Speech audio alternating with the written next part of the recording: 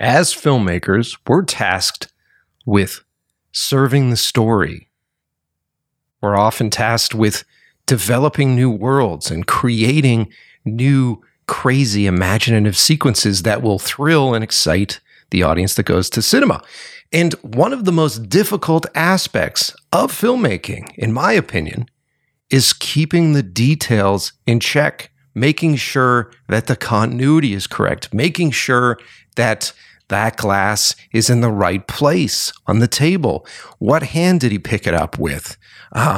Which direction did he turn in when we shot the reversal of this 3 weeks ago? Did we actually say this line? And did we do this line correctly? And did we get a good audio take of this line on the last bit? I can't remember. I've had 100,000 questions coming at me. Which way was the flop of his hairline? I can't remember. Can you remember? Who remembers which way? Oh, you think you remember how you picked it up? Who do you turn to, right? You would think that there should be somebody on set that's keeping track of all these details. And talk about a crazy gig. Talk about a crazy job and attention to detail that's needed for something like that. Like, how are you keeping track of all this stuff? I've seen these people do it in the past on other shoots. I've seen it sort of change over time. There was a period of time where you would have somebody that would have multiple pens sticking out of their hair and a giant binder book and a Polaroid camera around their neck and just a stack of Polaroids that they'd be flipping through, constantly checking in the background and then running up and whispering in the director's ear or running over and showing something to the cinematographer. Who is this person? Who is this unsung hero of sets? Somebody who I would argue saves films.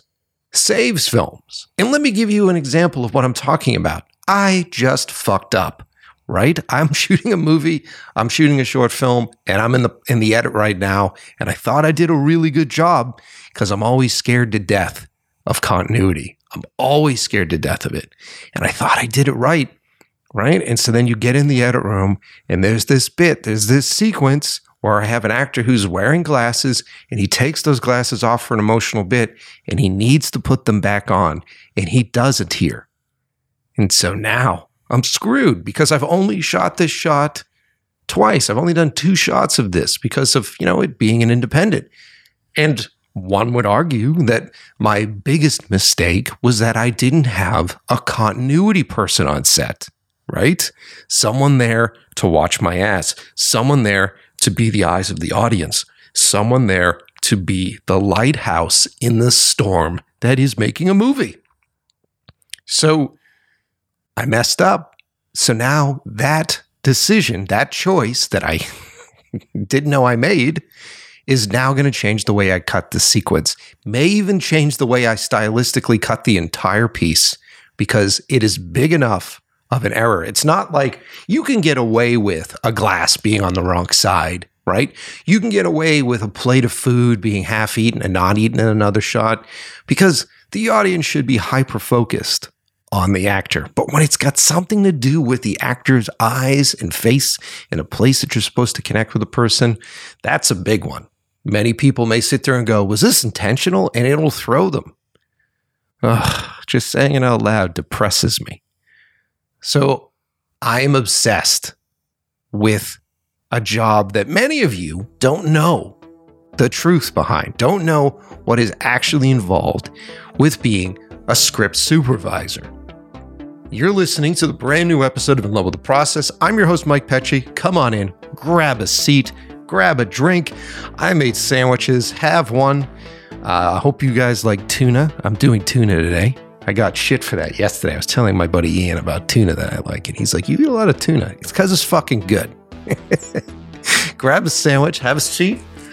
And I love episodes like this because I get to really sort of tackle the list, these people on this ginormous credit list that you have to sit through while feverishly waiting to find out if Iron Man is returning in the next Marvel movie.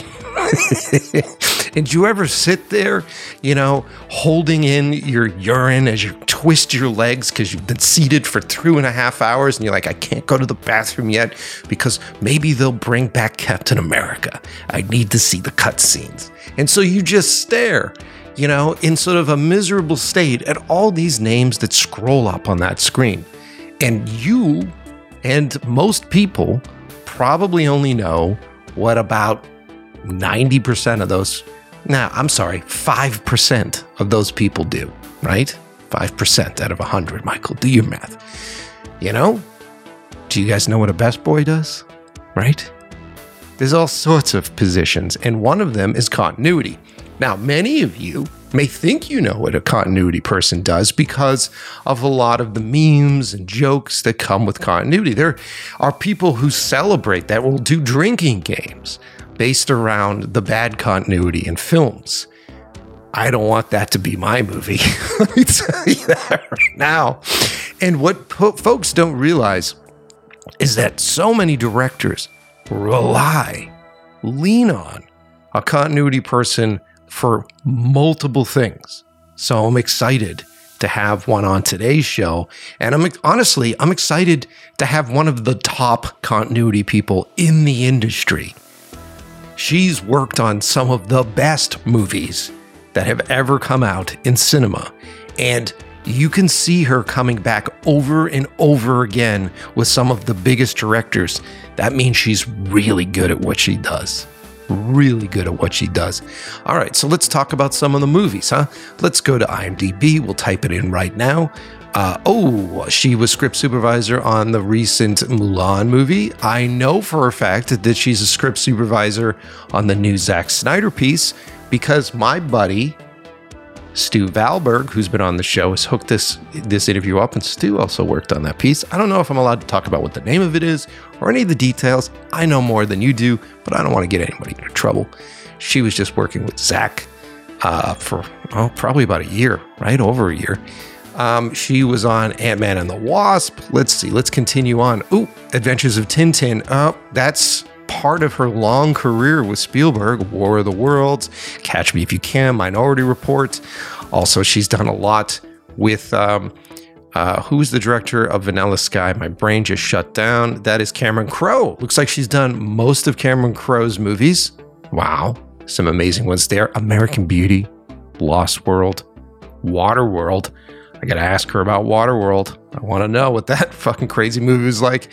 Dick Tracy, and hold on, hold your breath. Blade Runner. Today, I am joined by script supervisor Ana Maria Quintana, and I'm excited to have her on the show.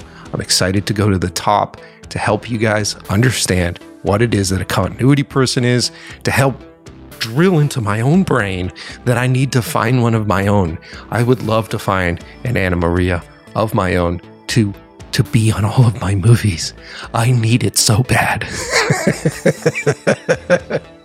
So before we get into today's interview, I want to thank everybody for following me on Instagram at Mike Pecci and following the podcast at Instagram. That is In Love with the Process Pod, In Love with the Process POD on Instagram. We have a lot of contests coming up this year. I just had a lot of the boys sign back up. So here's the good news for our sponsors. Puget System is back. They're back for a year. Fujifilm is back for a year. That may mean more contests with Fujifilm. And right now, Boca Rentals is on board for this year. So far, 3 returners. We've got a bunch more emails going out. January is the worst. Do you guys feel the same way, right? Everybody's sort of like crawling back into the old work seat after the holiday season. They got so many fucking emails to go through. And then there's this sense of stress and anxiety, especially when you're dealing with companies where it's like, okay, we're putting together our new budget. What was successful? What's not? It's so fucking hard to get answers. And it just says a lot that these 3 companies came back quickly and instantly. They're very excited about this year. I'm very excited about this year on the podcast. We crossed, here's a big celebration, right? Let's have a moment. We crossed 500,000 plays. In Love with the Process crossed 500,000 plays on a podcast. Now, I know if you guys listen to Joe Rogan, I know if you guys are listening to Mark Maron, some of those other shows, you go, big fucking deal, Mike. They're single episodes do that. Let me just try to put this in perspective. I started this show. Now, I'm nobody, right? I'm a nobody. Yes, I've been directing for 20 years. Yes, I've done music videos and stuff that you've seen, but I haven't directed a big feature film that you guys have all seen, right? I'm not the son of some big-time producer, the cousin of some studio exec that gets access to folks. I didn't grow up in Los Angeles and go to Beverly Hills High with all of these actors and stuff. You're talking to a boy who comes from Boston, the middle of nowhere, comes here and tries to start his career. And I've been doing the podcast now for 5 long years. We're pushing 6 years, right? Of hard work and just pushing through it. In the first couple of years, I think through the whole year, I would get maybe 3,000 plays. You know what I mean? For the whole fucking year. And it's been this slow build. 500,000 plays means a lot. It means a lot to us. It means a lot to you guys and girls who have been with us since the beginning. And for those of you just coming on board, we're so happy to have you here. And why do people stay? Why do people listen to this show? It's because you're a part of it. I've always said since the beginning, In Love with the Process is everything about the movie industry, the music industry, the food industry, all of that without an Instagram filter. Because the danger, and believe me, I've talked about this on other shows. I grew up believing the bullshit. I grew up watching David Fincher rise to fame going, all I need to do is do some music videos and then I'll get a movie career, right? I believed the gloss, the hype, the behind the scenes reels, and it was wrong. And I wish I knew 10 years ago how wrong it was. And there have been multiple times that I've sunk into depression because it's not going the way that I think it's supposed to go based upon what I saw, which wasn't true. So on this show, we try to be real.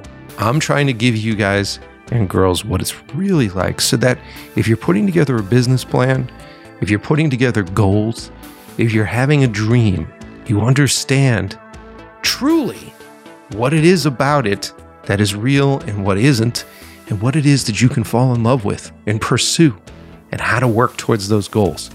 That's the hope. And I think that's why this show has 500,000 fucking plays. So cool, man. Thank you, everybody, for listening. All right, that's it, man. Let's get into it. Anna's got a lot to talk about, and I'm excited to really dig into it. So you got those noise-canceling headphones on, yeah? All right. Find a comfy seat. Crank them up to 11. What movie am I referencing every time I say that? Send me a note. And you know the deal. Sit back, relax, enjoy the brand new episode of In Love with the Process.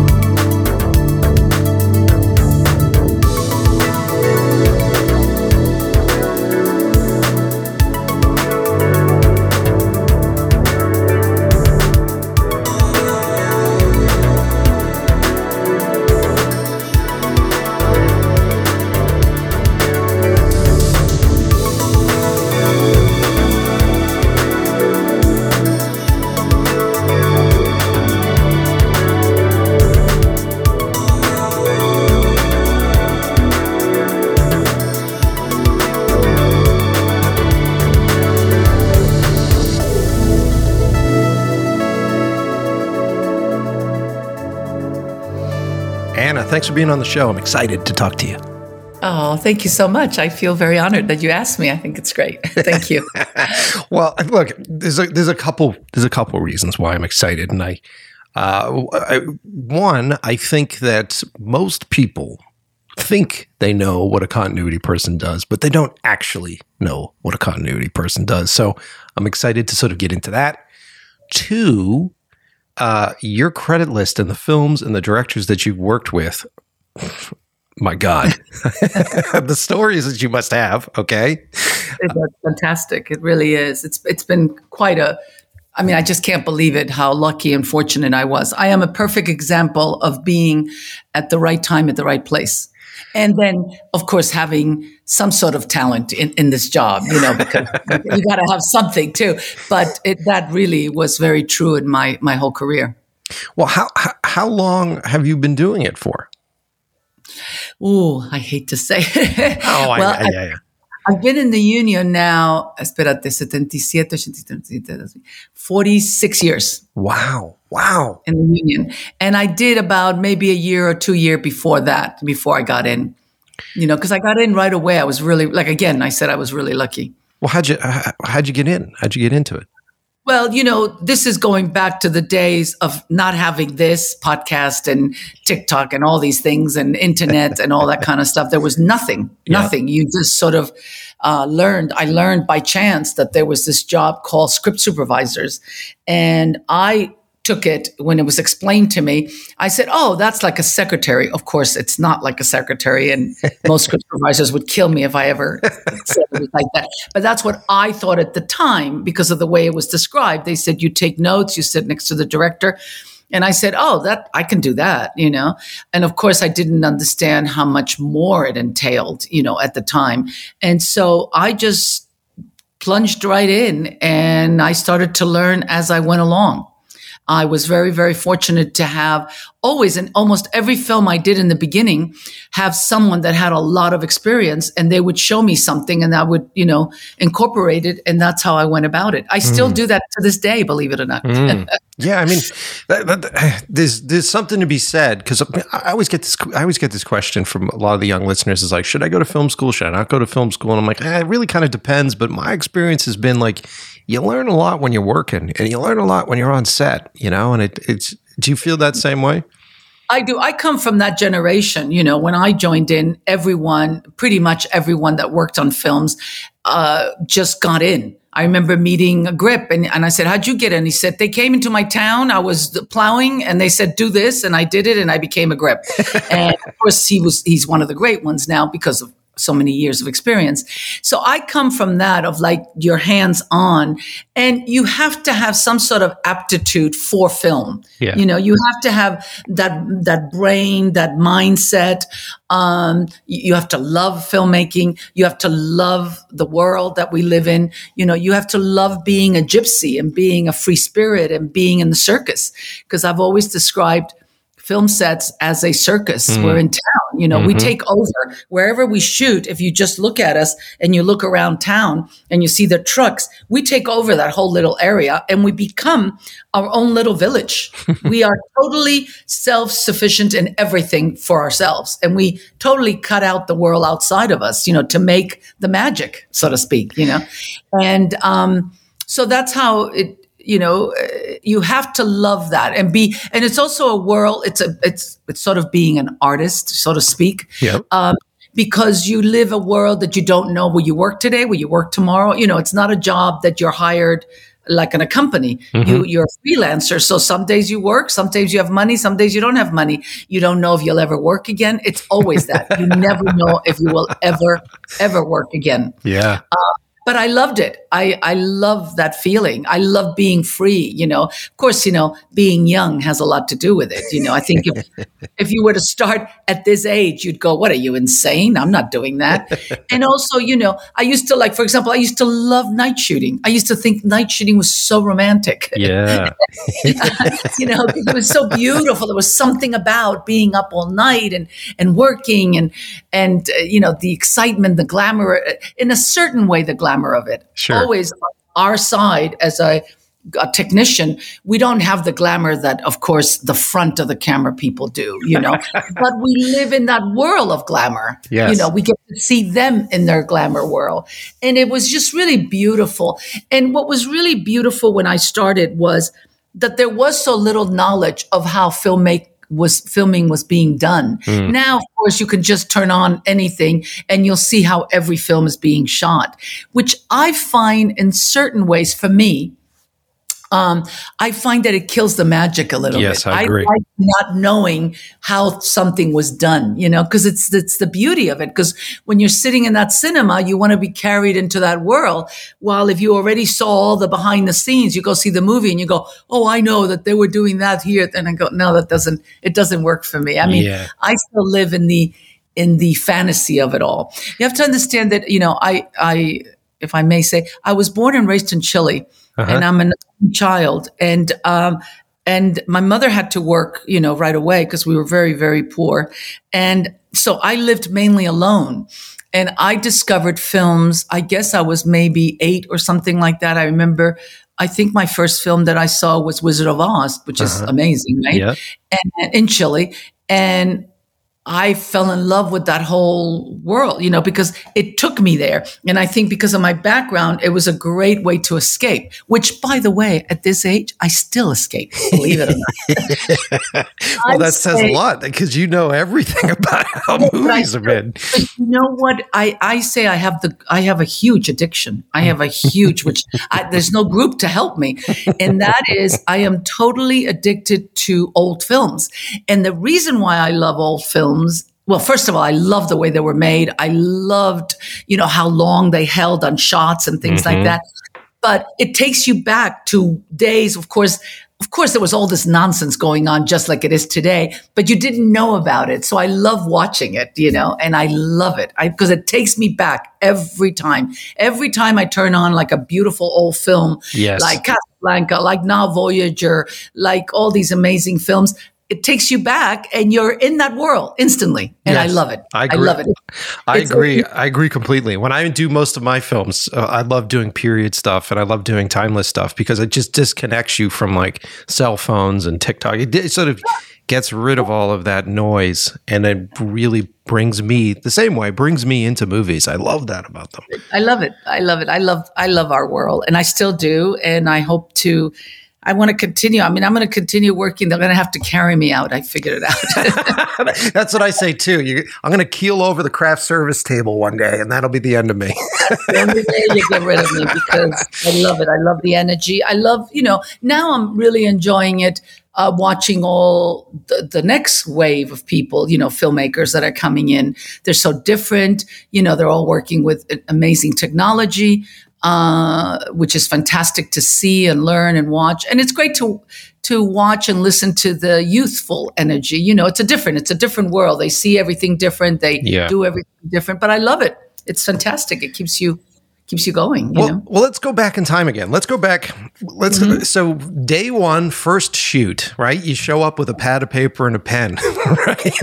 Like what was the first day like for you? How quickly did you learn that it was bigger than you thought? Well, I did do a couple of little student films at Los Angeles City College. I went in there just because I had no idea what the heck I was doing. And I went in and I took a class, almost never went to class because my girlfriend and I, all we were doing is playing around all the time. But I remember someone saying, can you help us today? And I said, sure. What do you want me to do? They said, can you write the notes? And I said, sure. And I wrote them. And that was it. So I sort of had some inkling of what it was, but not really.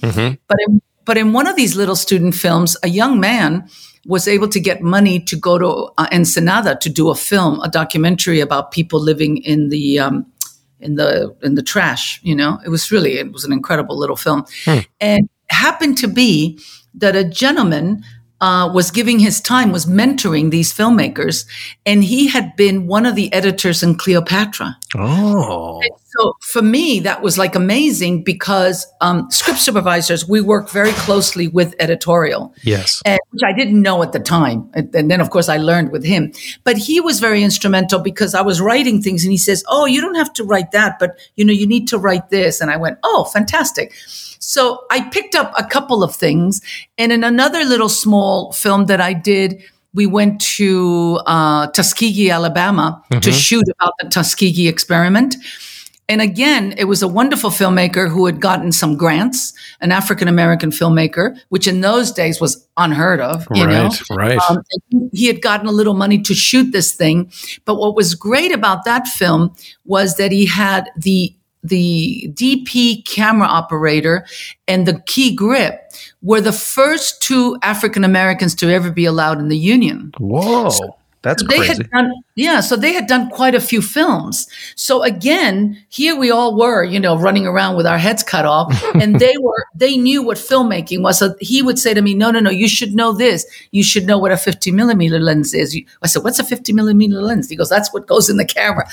So he explained things to me. So I was able to grab from there. So when I did my first professional film, I was still pretty much just, flopping around. I still didn't quite get it all. Sure. And I was hired. I was hired because they needed someone who was bilingual. Oh. Because the film was going to Mexico. And this is when, in the days when a lot of American films were going to Mexico because, it was cheaper for them to use Mexican crews, and they're incredibly experienced.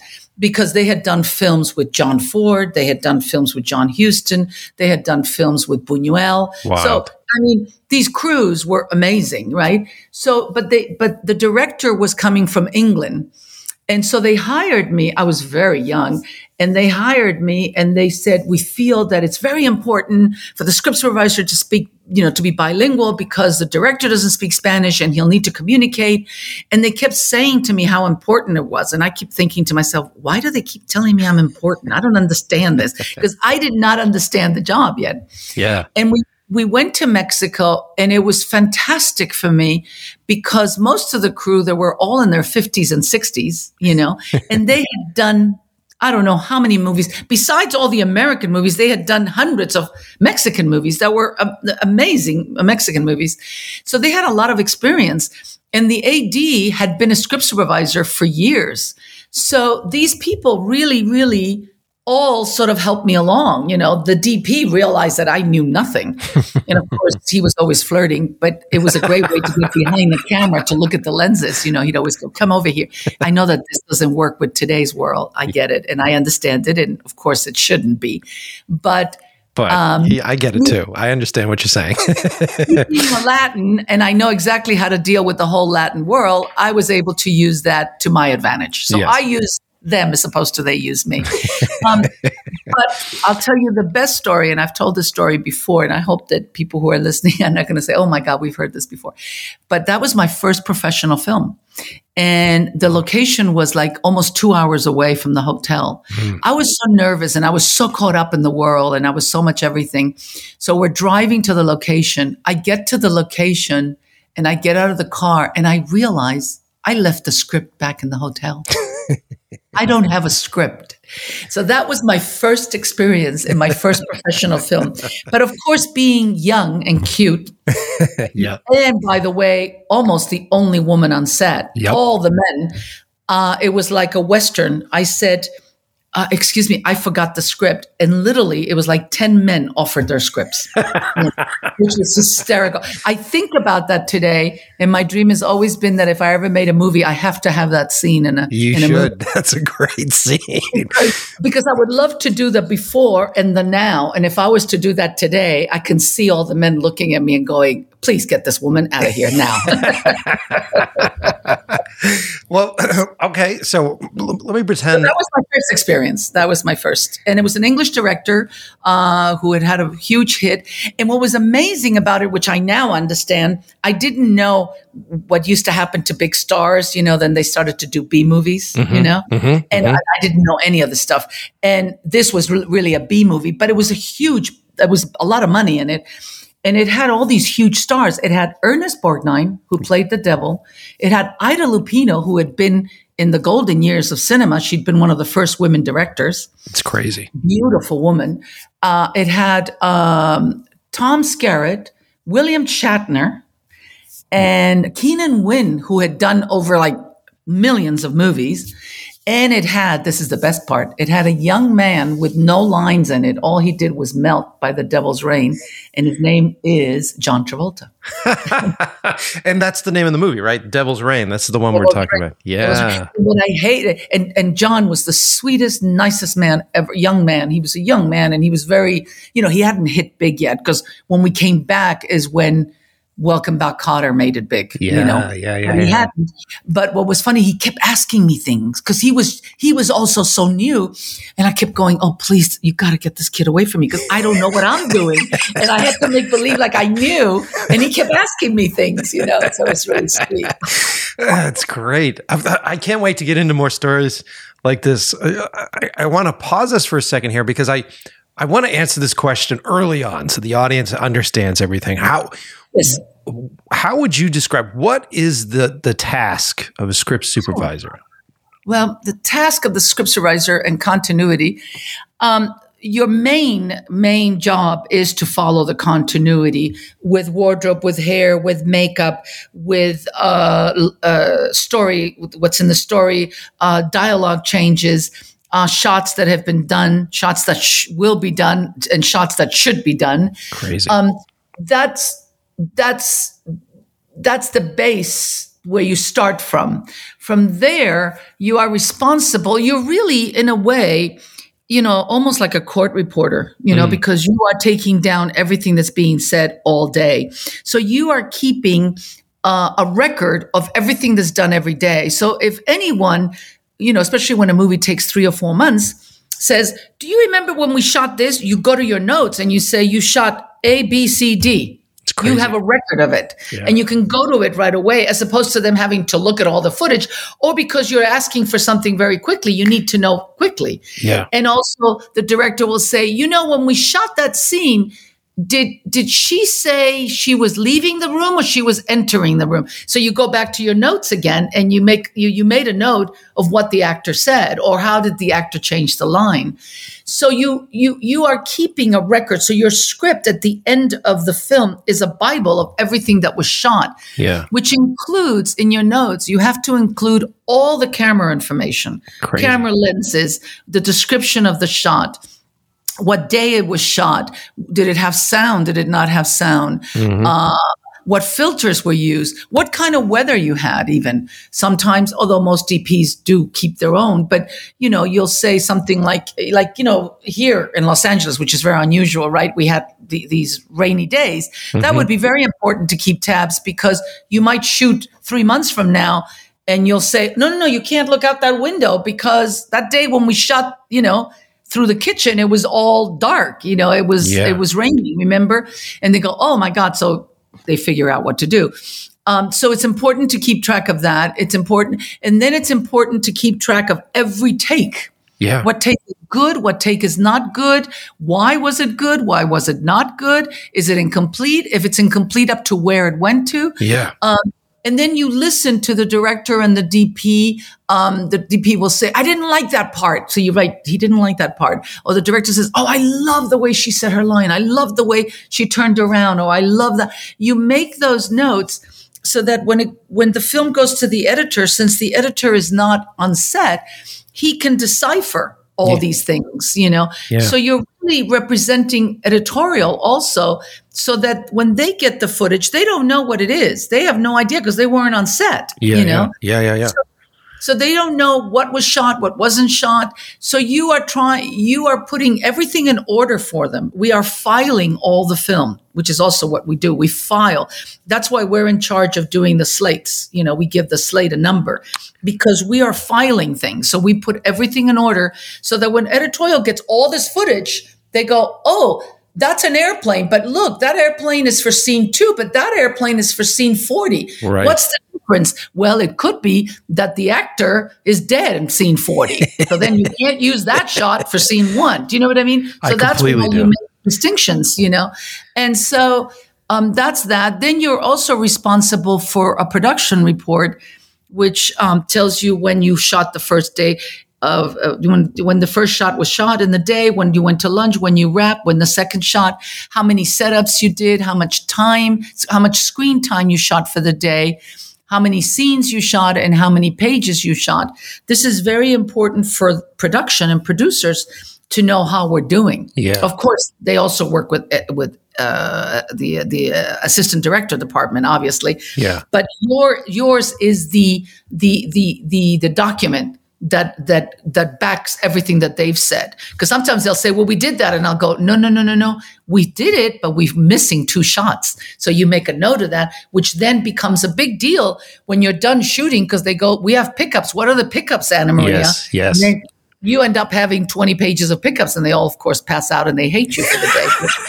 But at the same time, they go, the director sort of loves you because of course. I would love you for it. Like, I mean, what's missing, because I keep saying, we're missing this, we're missing that. Whether they need it or not, it's not up to, I sometimes will say to a director, you might need this shot. Obviously, when it gets to editorial and the editors shot it, he can always ask him, do I still need that or not? And 9 out of 10, the editor will say yes. Yeah. It's usually something important. You don't just make a comment out of just the blue, obviously.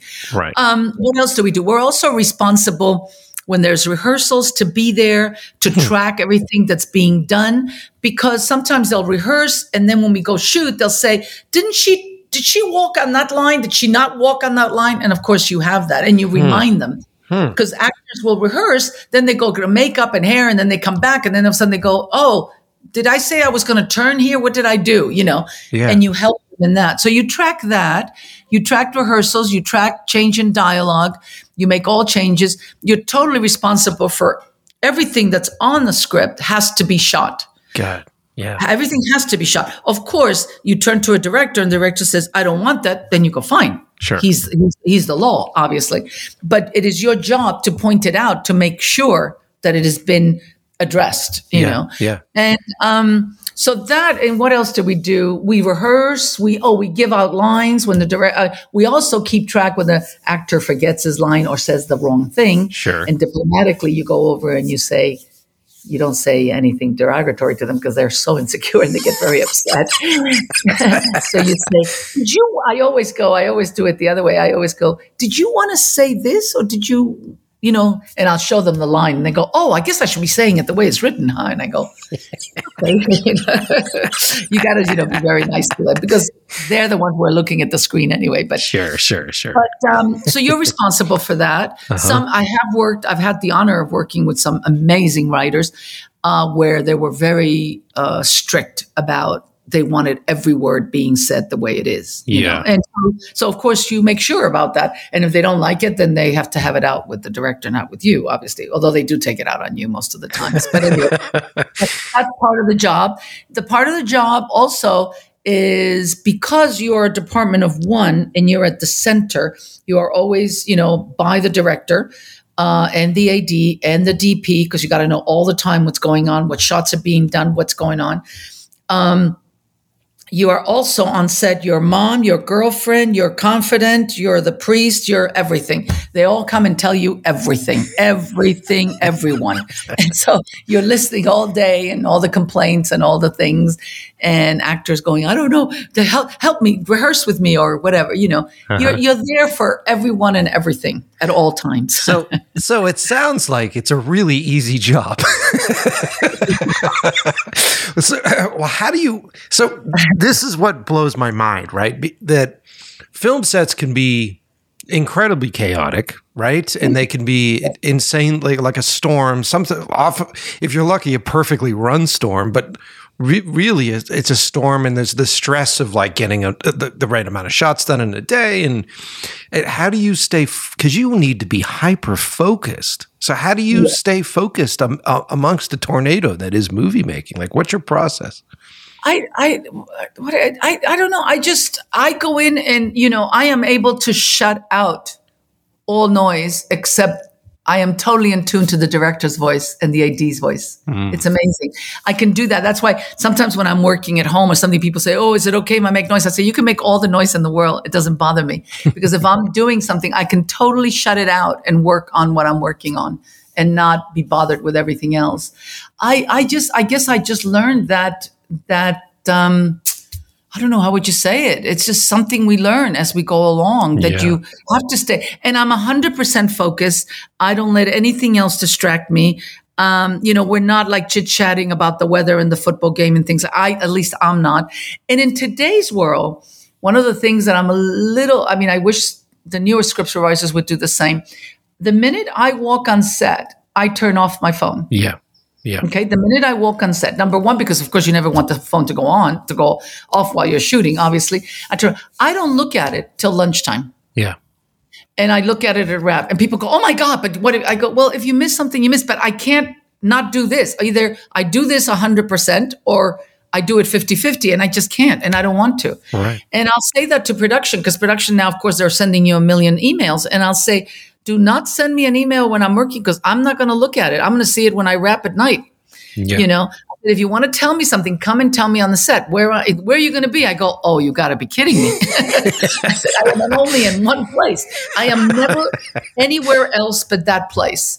Yeah, right at the front. I'm at the front. Yes, it's one of the hazards of our job, because the other day I did it and I realized I can't do it that much anymore because of age. Also, I didn't drink and I didn't eat all day. And now drinking water I'm used to, because as a wonderful script supervisor from England once said to me, she goes, "We're camels." And I go, "No kidding, we're camels." Because we cannot drink water, because we can't go to the bathroom. Yeah, of course, right. They say you can, but that's not true, because you go and then somebody asks you something. I just told the story the other day, which I couldn't believe it. I remembered it. I forget what film it was on, which I wouldn't mention anyway. But I had to go to the bathroom, and I ran to the bathroom, right? Uh-huh. An assistant director followed me to the bathroom with the walkie saying, "They need you on set." And I go, "Really? I'm in the toilet. I mean, what do you think I'm going to do once I finish from the toilet? I'm going to go back to set. I'm not going to go, what am I going to do? Go to makeup? I mean, I don't understand." But they followed me. So it's that kind of a thing. You could be on set and nothing's being said. And the minute you step out, they want you. Yeah. They want you for something, makeup, hair, somebody's asking a question. That's the other thing. I have this image, which happens to me, especially in very big films. I arrive on set, and from the walk from the door, entering the set, the stage, where Video Village is, I've been asked a minimum of 5 to 8 questions. You're like a director at that point. Yeah, because you're asked about, "Oh, by the way, there's a calendar, and I don't know if it's May or April." And I go, "Okay, as soon as I go and look, I'll let you know." The hair, is this supposed to be very, very wet or a little wet? Because I don't remember I go, "Okay, I'll go look at it." Of course, they didn't keep track of it. And then you go, and then somebody else says something else. They need a shot list. What happened to that? Or the AD wants to talk to you. And so there's a million questions by the time you get to your station to just open up the book to get started,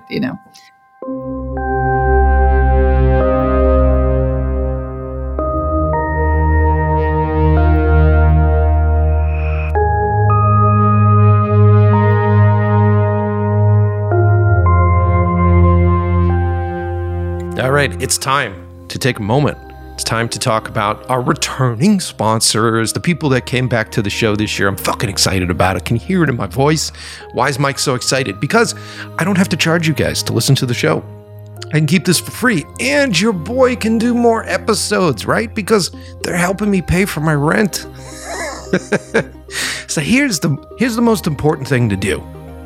Okay? You got to click on the links in the description of this episode, because they're trackable links. I've had a few sponsors in the past be like, we didn't really get that many clicks, and so we're kind of unsure. Can you just click on each one of the links? If there's something that you feel like you got to do for the show and you're like feeling guilty because you don't pay for the show, just click on each link. Maybe go through, look at some of their stuff. They're safe links. There's no viruses, and there's nothing that you have to worry about. Just look at their shit. Then they know. They know that you're listening to me telling you about their stuff on the show. Then it becomes valuable to them. Then they continue to sponsor us. So I cannot say that enough. Please, please, please click the links. I'm not asking you to fucking, follow us or do all that. I know the deal. I watch enough YouTube videos. It always gets obnoxious when people ring the bell or whatever the fuck. I'm being truthful with you. Help me get paid to keep this show alive. Click the links in the description of this episode, or go to inlovewiththeprocess.com and check out all our sponsors on the sponsor page. Consider that your homework when you listen to the show. It helps keep us alive. All right. So first up, our good friends over at Boca Rentals. If you are in Los Angeles and you're looking for the place, if you're looking to form a relationship with a rental company, and it always surprises me how many young filmmakers are nervous about doing that, are worried about going in with a rental place, especially some of the big boys, right? Are these people going to take me seriously? I don't spend the same kind of money that Scorsese does when he comes in here. Am I just going to become a little guy in the totem pole? Are they going to overcharge me? Like, what is the deal with insurance? All of that stuff. I advise you find a rental company that is more boutique, that is more in play with younger filmmakers, that is more focused on like helping young cinematographers become successful. And you want a place that is current with their advertising, current, and they understand what it is and how it is you find your work, right? I'm talking about Boca Rentals. I love these guys. I found them on Instagram initially. And if you go to bocarentals.com, you can see the list of gear that they have. These guys carry more of the coolest lenses, the stuff that you see every Netflix show shot with. These guys have it all. They have it all. They give me some pointers here. They are the Cinema Resource Specialist, premium full-service cinema specialist located in the heart of Los Angeles. It is a one-stop shop for all your needs when it comes to camera gears and camera packages. They have a broad spectrum array of cinema lenses covering all formats and lens mounts. The stuff that I've been releasing recently for B. Miller, the stuff that I was the cinematographer on for director Gina Manning, who she killed it, by the way, we rented all the gear through Boca. So I got an Arri LF, so I got an Arri Mini LF, slow it down, Michael, there you go. And we shot it with some Cooke Ranchero spherical lenses. And I was actually surprised, believe it or not, if you go higher on the lens,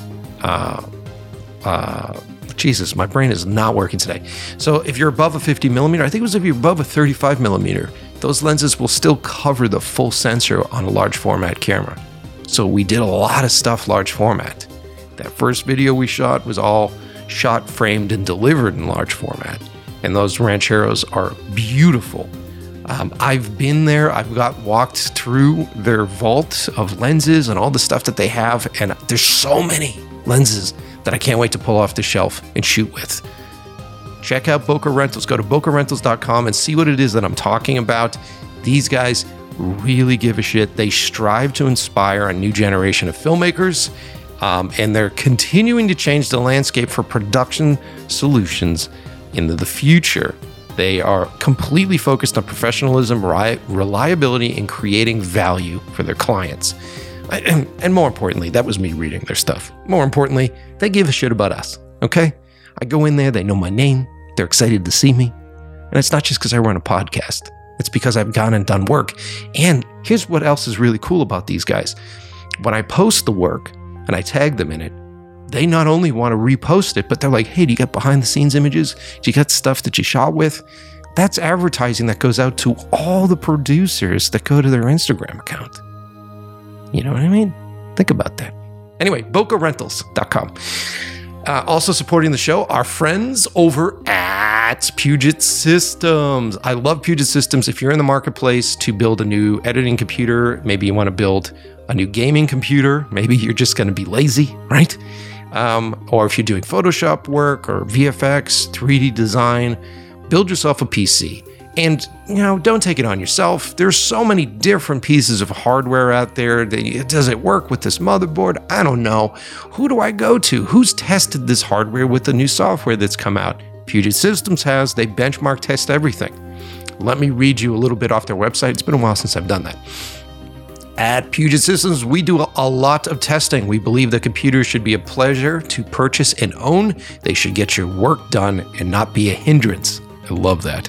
To do that, they need to be the right hardware for the job. We take it on as our mission to test and validate the industry's most popular applications, ensuring the software runs properly and that our hardware is optimized for performance. We have found this type of information is often either not available at all or extremely dated or no longer accurate when you're looking for it on Google and stuff. So you're searching that out. So we share this information freely The goal of our recommended systems program is to contribute our knowledge back to the community. Go to PugetSystems.com and check out what it is that I'm talking about. These guys are the shit. I cannot say enough great things about Puget.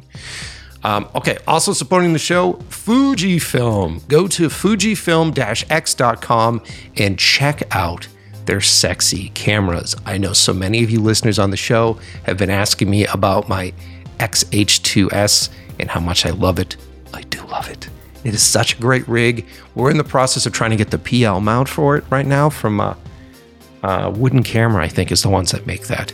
So if I get a PL mount for this little son of a bitch, then I can put anamorphic lenses on it, and it could be a second shooter on my sets. I'm excited about it. Faster than ever camera, 30 frames per second, blackout-free burst shooting. 30 frames shooting over 1,000 frames. That's for when you're doing still stuff.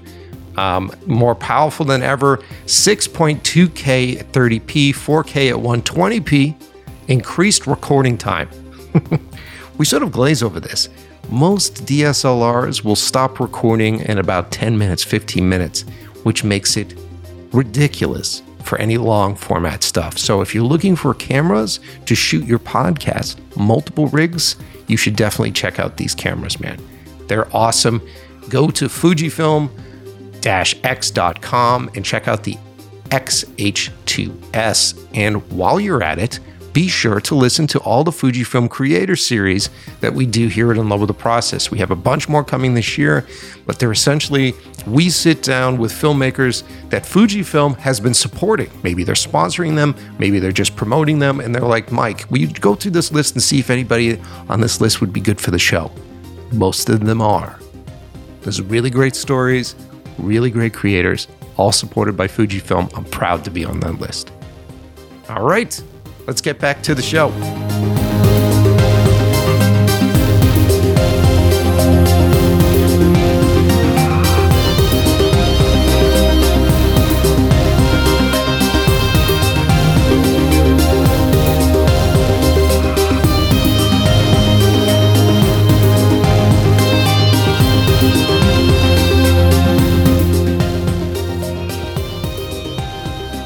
I'm sure it's changed a little bit with technology for you, but I remember when I first started making movies, there was, a scriptie sort of sitting with a Polaroid around her neck and a stack of Polaroids. And that was, trying to catalog and library all those different Polaroids. I'm sure you're doing all that stuff digitally now, right? Yeah. I mean, we used to do a lot. I wish I'd kept those Polaroids. I had so many of them because now they're worth a fortune. But anyway. Yeah, you could have done a book with those. Oh, no. I have the Polaroid photographs, by the way, because they're in the books and some of them my scripts. I have 25 boxes of scripts in there. Oh, my God. But I had the Polaroid cameras, and those are worth so much money now. The Polaroid cameras are worth a lot. Yes, they are. But anyway, so I started doing that. And then I used to do little drawings. Not that I'm very good at that, but I have a really good eye when I look at something. I have this thing, I don't know what it is, where I can walk somewhere and then I go, oh, something's wrong here. Something doesn't work here. Something's not, what's wrong here? And I'll look at it, that's not where that's supposed to be. And they'll go, what? And it just happens to me. That happens to me. But I learned very early how to focus on the main action because you can't really see everything. You can't. And you also need everyone else on the set. And most of the time, most of the crew are just fantastic and wonderful and great. And they also pay attention. Do you know what I mean? So you do have a prop person paying attention. You have an effects person paying attention. You have makeup, hair. And if they're all watching, then you can all connect. And I can say, it's bothering me because I don't think her hair was down like that when she sits down. Yeah. And they'll go, no, it was. And I go, okay, I'll go with you because I'm having a doubt, Sure. So I started to do more of that. And then everyone started to take photographs. And I said, well, if everyone's taking photographs, then why am I taking a photograph? I can go to that department, and say, can I see your photograph of the wardrobe? I want to connect something, Yeah. So I don't. And now what I do, of course, I can't take stills on the computer because, of course, with Qtake and with many other sites, I can look at the shot in my computer. I don't even need a monitor. I can look at the shot in my computer. Sure. And I can take a photograph and look at things. But because we have, I started without VTR. So, of course, then you did need more things to help you. Now with VTR, you can play back any shot. Yeah, it's pretty quick now. Yeah. And also, I mean, that's your best bet, better than anything, because to ask an actor after you've done a shot, don't move. It's like, they don't like to do that. And nobody, with today's world where nothing can take over 5 minutes now, of course, you've got to go. So I do use it, and I do take stills doing the shoot of the things just to look at things. Sometimes that helps the director because I'll walk over with the computer when he's trying to set up a shot, and I'll say, I don't know about that angle. That's another thing we have to help out with when sometimes a director has a question about an angle, an eye line, and cover it, obviously. Yeah. That's a big thing. A lot of people don't realize that. Like as a director, because I just shot a thing a couple weeks ago, and we did a very small thing, and I didn't have a script super with me, and so there are these details that stack on you, and your brain tells you something completely wrong. Like like I was on set doing this thing, and I was convinced that it was this way. And then you get into the edit room and you go, I was totally wrong about that. It's, your brain plays tricks on you. It really does. Of course. So it does help to have someone else who has that perception of what's being shot to give another perspective, It helps. You could still do it the way you want to do it. I'm one of these scripts where I don't fight. I'll let you know. I'll say, I'm a little worried about that close-up, but I'm not sure. And the director will say, this is the way I want it. And I go, thank you. Okay, fine. Because nowadays you are breaking so many more rules than we did at the beginning. Yes. Things used to be much more unforgiving. Yes. It's not so much right now because of the pace of films and because of the stories and because things are more realistic. You can get away with a lot of breaking a lot of rules. And I've noticed that a lot. While if you look at some of the old films, they were so standard. It's the one big wide shot, one medium, and one close up. So you sort of pretty much had to keep, within those boundaries. But in nowadays, oh my God, there's so much you can do. And I've watched it and seen it, and people break the eye line all the time, and it works. Yeah. It works. Yeah. I mean, there's an argument that, with the MTV sort of edit style that came out through the 80s and the 90s, it really sort of changed the audience's ability to sort of process that language, and so now you can hyper jump cut, cross the line, you can do all sorts of stuff. And the audience has seen it before. Also because your editing is so much faster now. Yes. You really, very, very unusual to hold a scene for very long, Yes. Those are what they call the artsy films, or the, whatever those are. And the I love A24 movie. I love doing them too. It's like, and there's something, I just watched the other day a samurai movie, Hurikuri, I can never pronounce it, but it's so wonderful in the 40s, and it's just long, beautifully composed takes. I love that stuff. I miss that stuff. I really do. How about those actors remembering, I don't know how many pages of dialogue? Oh my God. One shot, and you look at it and you go, oh my God, this is beautiful. Yeah. It's fantastic. But now everything's cut up because, the audience of today doesn't hold, the attention span doesn't hold that long anymore. You got to give them something different every time. Quickly. Yeah, every once in a while you find a filmmaker like Nicholas Refn does it a lot. I'm watching his new series now where I'm like, whoa, this is very slow. Which one is that one? It's a Copenhagen Cowboy is what it's called, and it's on Netflix, and it's very slow, very cool, very beautiful.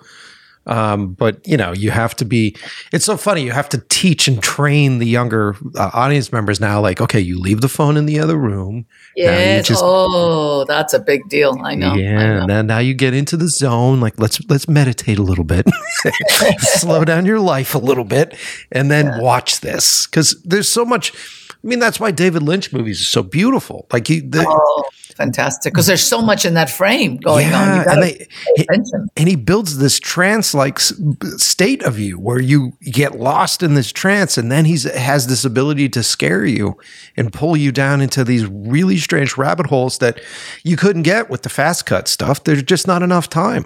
on screen to do it. Yeah, it's beautiful. His stuff is beautiful. Yeah, really cool, very cool. So I'm so super excited to get into this other stuff. So obviously, you're good at what you do, and obviously you form really close bonds with directors because you've been called back multiple times. I mean, how many Spielberg movies have you worked on at this point? I think I was trying to, I guess I'd have to look at I think it's 11 or something like that. Yeah. That's crazy. But now they don't call anymore, so something happened. But I know that it's because from Lincoln on, Daniel Day-Lewis wanted his own script supervisor. Oh, wow. And after that, the films that he did them all in England or back east. And for some reason, someone said that they can't take you or whatever, which is not true. But anyway, it's what it is. That's a bummer. Things have changed. It's okay. It's okay. You know, it's good to change also. But we were together for a long time, and I am so proud and honored to have that on my resume. I look at it sometimes and I can't believe it. I get embarrassed when somebody points it out sometimes because I'm just incredibly blessed to have done that. You know what's really funny? I'll never forget. I forget what movie was being shown. I had just had my son, and I was watching some sort of big movie, and I guess it was by Lucas or so. I can't remember at the time, but I remember saying to myself, I said, "Oh, I'll never work in those movies. I'll never work in one of those big, things and stuff like that." Sure. And lo and behold, 2 weeks later, I get this call from the producer saying that they were interviewing script supervisors. And they said Steven Spielberg, but you have to remember that when I started with him, he was Steven Spielberg, obviously, but he wasn't the Steven Spielberg. Steven Spielberg, yeah. Also, he had done his films, right? Jaws and E.T. and the wonderful the wonderful film with Goldie Hawn that I love. Anyway, yeah. It's right there. Yeah, that's and an Empire of the Sun and things like that. But then he had taken a hiatus. I think it was because of After the Blues Brothers and things like that. I think he hadn't done anything for 2 or 3 years or something. Yeah. So he was coming back with Hook, so to speak. Yeah. And I guess the script supervisor, he had used an English script supervisor because he had shot in England a lot or something, and so. They were interviewing and he wasn't liking anyone or whatever. And so this one gentleman who was a producer now had met me on another set and had remembered me. This is what I mean by being at the right time at the right place. Mm-hmm. And so he remembered me and he suggested me. And so I went in for the interview. And I went in for the interview and we went to the office and he wasn't in the office. And all of a sudden he's walking up the hallway and he interviewed me in the hallway. And I thought, oh, this means there's no way, right? I mean, because didn't say come into the office, didn't ask me any questions. And I remember and I've told this before, he said a joke. And I remember I laughed and I don't have no idea what the joke was. And then he said, okay, thank you very much. And we walked away and I thought, oh, I didn't get that. That's for sure. And then we went back to the office and, nothing, talked a little bit and then that was it. And then the next day they said, you're hired. And I went, oh my God, you must be joking. I couldn't believe it. And we went out to do Hook. And it was very hard for me. That was very difficult, to learn his way, to learn his rhythm. What was hard? What was hard about it? What was hard? This is interesting. Well, it was a very big film. And it was, it was 500 extras every day, Yeah, that's insane. Dustin Hoffman, who was wonderful. Of course, Robin Williams, who, God, I mean, what a person. I mean, just fantastic. Mm-hmm. But he would all of a sudden stop, and do a monologue for 30 minutes. And of course, this is all production time. And then, of course, they had Julia Roberts, which we won't talk about now. But anyway, so it was very intense. And I had to learn, what was his method? What did he like? What he did not like? Because that's the one thing you have to learn as a script supervisor. You have to fit into this new person, Yeah. It's like marriage again. And you have to be able to, if you're going to say something, when are you going to say it? And if you say the wrong thing, they're going to look at you like you're an idiot in front of all these people. So it's really hard.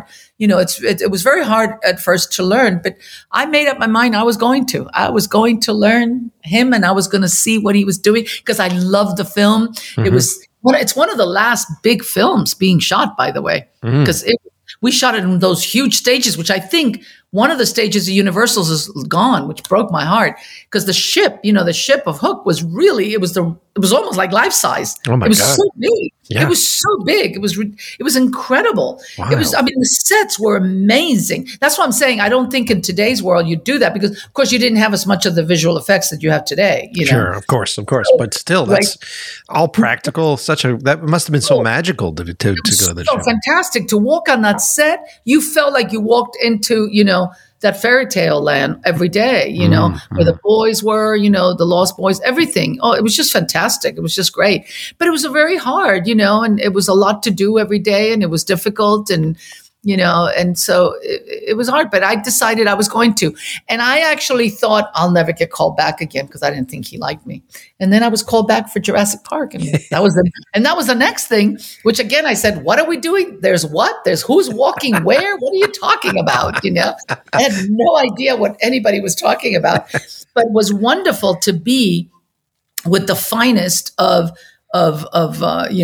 Lucas, that world, and to listen and to learn and to be there at the forefront when that whole visual effects world was coming alive. It was fantastic. Yeah. The discovery that they made because originally they were going to do all the dinosaurs stop animation, right? Like stop motion animation. Yeah. Oh, and then of course you had Stan Winston and all that. I mean, it was just fantastic. It must have been insane to go to Anytime I go to the LA Zoo, I'm like, man, it's almost like being in Jurassic Park. Exactly. No, it was fantastic. So, and I decided to learn his way of working, the way he works, and that you have to, and I think that is really where I really zeroed in on my craft as far as, because with him, you have to pay attention all the time. You cannot never let up ever. Why is that? Is it just because he's so fast, or? First of all, he's very fast. He's always thinking, always thinking. He has the whole film in his head. So therefore, you have to get in that head because he's not going to sit there and explain it to you. Mm-hmm, mm-hmm. So you have to watch him and learn and see what is that shot and how does he do it. And sometimes, he works backwards, which I remember one day we started shooting and he goes, put the camera here. And he started shooting. I go, okay, where does this go? I have to figure it out. And he built the scene from that one little shot of a cup going down on the table or something. And then it's like a puzzle. And then at the end of the day, I went, oh my God, I can't believe what he just did. It's just unbelievable. Yeah. I would sit there and I would be amazed. So I learned so much from him, so much. So that's always been my school. That was the best school I ever went to. I was going to say you'd be a phenomenal director at this point with all of the mentorships. I've found myself sometimes when I'm working with a director that might not have as much experience. He has a vision. All directors have a vision, but might not have. And I'll say something about a shot, and then I'll catch myself, and I go, "Oh, I know where I got that from." And I know exactly where I've learned all those things and framing and what's right or rhythm or what's not. It's from watching him and listening to him and seeing all the magic that he did. I mean, he did amazing. Films. And I was able to go from one to another, and I always felt very honored and I'm very proud of being in all those, I would have loved to have been part of his last one because I know that his last one was so personal. Yes. And because I knew his mom and his dad and oh, really? Because she would always come to the set. His mom was a beautiful, wonderful, lovely lady. No kidding. Yeah, because I loved it. I saw the last one, Meet the Fabelmans, and it was really well done. And it just that's the one I wish I would have liked to have done because it was so personable to him. So I would have liked to have watched him do that. But okay. Well, I mean, you've also worked with other greats. I mean, you were on Blade Runner. Yeah. Oh my God. Yeah, that was great. Yeah. I've heard crazy stories about that shoot. Is there anything specific that you remember about working on Blade Runner? What's funny about that film was, remember, again, Blade Runner was not Blade Runner of today. Of course. And also people didn't talk about films the way you talk about films today. Like today, if you go, you're shooting Star Wars. Oh my God, everybody knows about it. And every TV series is on it, and everybody, all the reporters are there and all that. No, Blade Runner was another movie. You were shooting another movie at Warner Brothers. And it was a movie and everybody went to work, and all the crew people, they went to work, because remember, we all just went to work. It wasn't so much about the show that it is today. Everybody shows off today. I still don't, I I don't like to do that. I guess because I come from that, you know. Oh, you don't have an Instagram account where you're taking selfies every 3 seconds on set? No, see, I don't do any of that stuff. I don't like to do that. I just don't. I don't know what it is. I just don't. It's funny because I'm getting ready to redo a wall in my house, and I want to, for the first time, I actually want to put up photographs that I have of me on set, right? Mm-hmm. But I think maybe 2 photographs, maybe 3 are with me with an actor where we're looking at the camera. I don't like to do that. But people through my career gave me photographs of me on set, and I like those. Those I find beautiful. And an actor, you know, is there, or I'm talking to Harrison, or I'm talking to Jeff Goldblum or something like that. I don't like when you're like facing forward. I just don't like that. I don't know what it is. I don't. You don't like being the center of attention is what it sounds so like. I do want to put them because I find, my God, I was looking through the box the other day and I said, oh my God, look at this. I have a beautiful photograph where I'm writing notes behind Hal Ashby. I mean, how wonderful to have worked with Hal Ashby. Wow. I mean, that's amazing, you know. And with Ridley was just so great. But what was great with the Ridley film was that was very early in my career, you know, and I had met this gentleman, Pat Rogers, lovely man, lovely man, yeah. and his family, and he went on to be the production manager. And they were looking for a script supervisor, and he put my name in. He said, "Oh, you got to hire her or whatever," and that's how I was hired. But everyone was very afraid of Ridley because they said, you know, he's English, he's coming from England, and he's never worked with an American crew, and this will be his first film with an American crew. And that was it, you know. So I thought, that's great, you know, I love it, you know. And remember, had he done Alien already or not? I don't know. Maybe he had done Alien. Yeah, maybe not. No, maybe not. I'm not sure. I have to look at the date. But he was very well known because of his commercial work. Yes. You know, his commercial work was like huge, right? So we're coming to do this movie.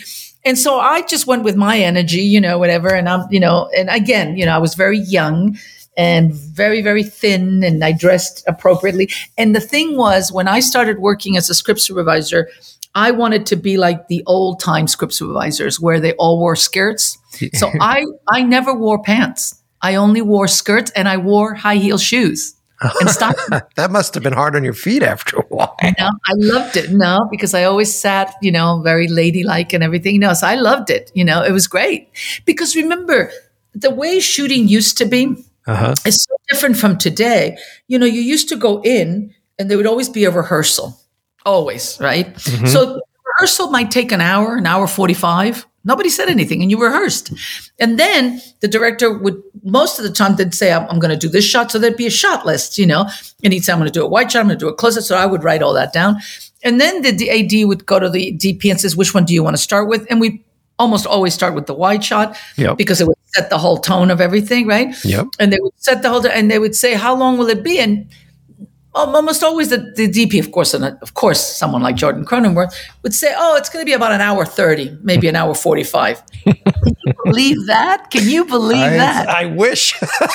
I wish today. Can you imagine a DP saying an hour 45 today? If a DP says more than 15 minutes today, you're fired. You're out of here the next day. I wish that was the case. And then everyone went and they discussed things, and maybe Ridley went through props or things or designing, but he was always behind the camera, you know, because he was so meticulous about every little thing of the frame. And I loved it. The crew towards the end of it, they were getting fed up with that. I loved it. I found it fascinating because I felt like it was just so fantastic the way every little thing of the frame had to be perfection, you know, and I thought it was great and I loved it. I mean, we spent a day and a half with her. Do you like my owl? You know, yeah. Because it wasn't the right walk. It wasn't the right walk. It wasn't the right pace. The camera wasn't moving right. The light it was whatever. But you know what? When you look at the film, you go, he was right. Yeah. I mean, there's a reason why it's legendary. There's a reason why it transcends everything. Exactly. Yeah. So we did that, and it was just amazing to work with him and to watch him. And the thing is, like I said, I wore skirts and I wore high heel shoes, and this is before it was in. I always wore black. I always used to love to wear black, you know, and he loved that, you know, and he loved the fact that I dressed that way. So it was just a wonderful, wonderful, you know, we clicked. He and I, we clicked. And also I think we clicked because he realized that I really admired what he was doing, and I really supported it 150% and did everything he wanted to do. And I loved the whole experience. Again, we were working on a film. Yeah. But we had so much night shooting. I mean, we had 8 weeks of night shooting. We had so much night shooting and so much dirt, especially when we were shooting downtown, everything had to be dirty all the time, Yeah. But it was wonderful. It was just fantastic. And it was great, talking to the futurist, what's his name? Sid Mead, who would tell me. I remember him. This is great. I remember him on set saying to me, we're walking on the street where what's her name dies, and they have these meters or something. And I said, that's kind of weird. And he says, yeah, that's what it will be in the future. You won't put money. You'll just do like a card or something. And I go, yeah, right. And fast forward to today. That's crazy. I was there when he said that. I'll never forget that when he said that. That's crazy. Isn't that crazy? 2 things I've been there at the beginning. That and it's a Minority Report, when Tom does the whole swiping of the screens. Yes. That's the first time that's ever been seen there. Yes. It's never been seen before. And I remember them saying that will be like that in phones and computers. And again, we went, yeah, right. Yeah, I'm always fascinated with those futurists and how they think. And Isn't that cool? Yeah, it's really cool. Like, how did they, it's the imagination that they have to have combined with the knowledge of how we've done things in the past to sort of predict these things. It's crazy. It was beautiful to listen to. It's beautiful to listen to all those people and the research that they do, and what it will be like. It's just fantastic. That's what I love about this whole world. Yeah, I do too, man. And there's something really great about being able to create such a fantastical place. And I'm a director that likes to do like very intense production design and really change everything up. And I'm looking for, like, I want to form a really great relationship with a script supervisor because there's been a few that I've worked with that are really great, but it seems like one of those marriages that you're like, okay, I can rely on you, and I want that. Very important, yeah. But you have to learn when can you say something and when you're not, because no matter what, even in today's world, it's still a boys' world, it's still a men's world in there. I think so, yeah. Oh yeah, you still have to get in there. And even though sometimes they joke with me, there's an AD that jokes with me all the time, and he'd see me walking and he goes, "Oh my God, here she comes, let's hide," because they knew that if I was walking up, I was going to say something that they would have to redo or do or something, and they don't want to hear it. But he was saying it in a nice way, Yeah, of course, of course. He's lovely. He's always been very good to me. But sometimes other ADs actually do mean it. They don't want to hear from you. They don't like it, But you have to get in there. You have to still make sure that Yeah, because your neck's on the line, right? Because exactly. at the end of the day. For me, it's not so much that, it's just that I don't want them to get somewhere and they don't have what they need, or it's wrong, or they forgot or something. That's my whole thing. I've never been one about it's me, I did it and I said it. I just want it to be good. I just want it to be, and to be there for a director, and I'm there for them, whatever they need and however they need it. I just like it. I just like doing that. It's super cool to hear. It's comforting to hear that as a director. It's really comforting to hear that someone loves to do that. Because it's this detail work that I feel like if you're not built for, it's incredibly daunting and very monotonous, I would assume, if you're really not in love with that process of doing things. Of course, I just said in love with the process. I shouldn't do that on the show. I don't know if it ever gets monotonous, but it is very grueling, and it is very exhausting. And also remember, everything that I said you have to do, like when you're doing a night shoot, you got to be that alert at 2:00 in the morning. Yeah. It's crazy. You have to be that alert, just like the director is, at 2:00 in the morning, to not forget something. Or you can't be saying, "Oh, I'm sleepy, I'm tired." I love it in today's world where I'll turn around and all these young, 19-year-old, 20-year-old, they go, "Oh, I'm so tired, I'm so sleepy." And I'm going, "Oh my God, you got to be kidding me." I can imagine that you had to also not get seasick when you're, I'm sure, assuming working from a dinghy on Waterworld. Oh my God, that was crazy. Oh, that's Kevin Reynolds, right? Yeah. What a lovely man. And Kevin Costner. Oh, beautiful, beautiful people. Really, really wonderful people. And I don't know why that movie gets such a bad rap, because if you look at the sequences, the stunts and stuff like that, they're amazing. They're amazing. They're amazing. Really, really well done. And the stuff that was shot was well done. And laugh now. One day we might be in that water world. So, I don't know why everybody was so putting it down so much, Well, I heard, there were rumors that it was such an intense set to be on. And then it was like a long running set, right? Wasn't that one that was? Yeah, it was 6 months or something. Yeah, we were there for a long time. It's very hard.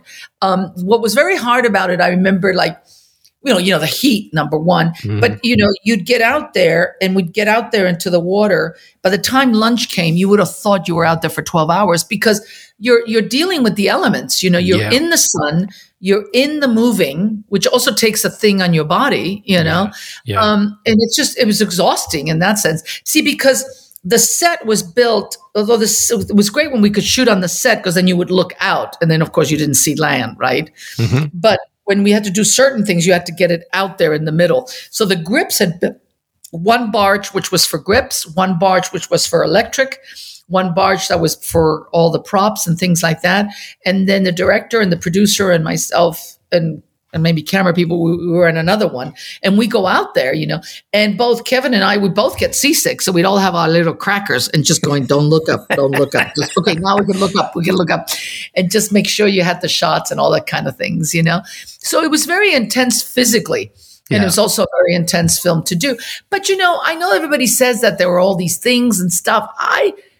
To be quite honest, I never saw it because I know that both Kevins were very good friends, that they might have clashed in their own private world, maybe, but I never saw it on set. Kevin Costner is fantastic on set. He had just, had he already done his film, hadn't he? Yeah. I think so. He's Academy Award winning director. Yeah, he is. And he's very much about the crew and about people. Yeah. He loves he loved that everyone, everybody brought their families at lunchtime with their kids and everybody, he loved all that. He never says no to things like that. He's very much about family and people. And he cares about the crew, and he's always very accessible to everyone.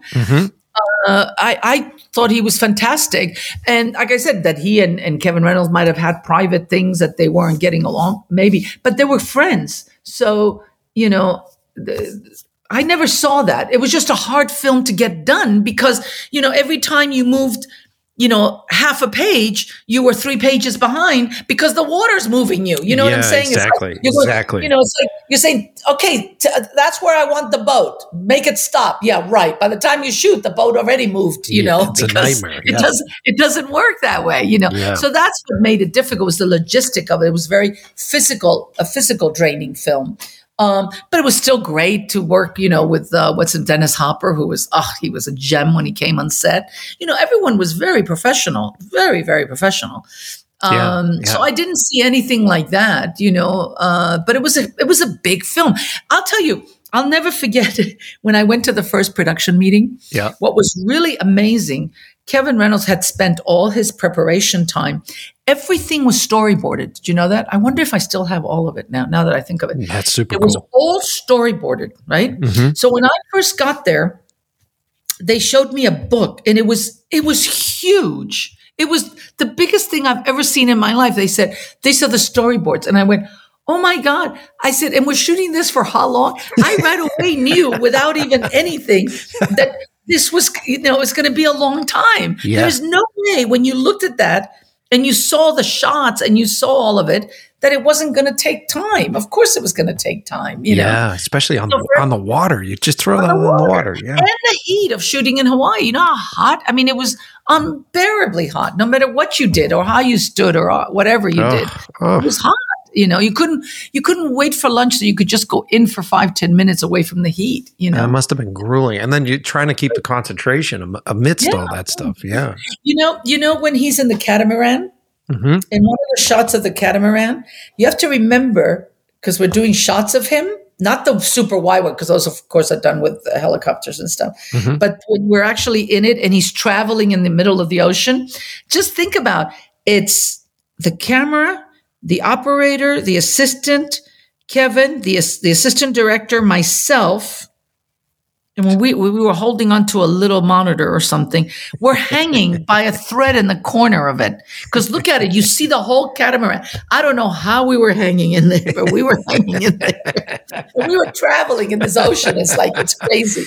Well, that was before wireless video really got to the point where it is right now. So you had to be right there. You had to be right there. You had to be there. You had to be there. Plus, Kevin had to tell, Kevin what he wanted, and things like that. Yeah. It was just crazy. And the other day I met with one of the assistants, and he says, Anna Maria, my greatest memory of you, I'll never forget this.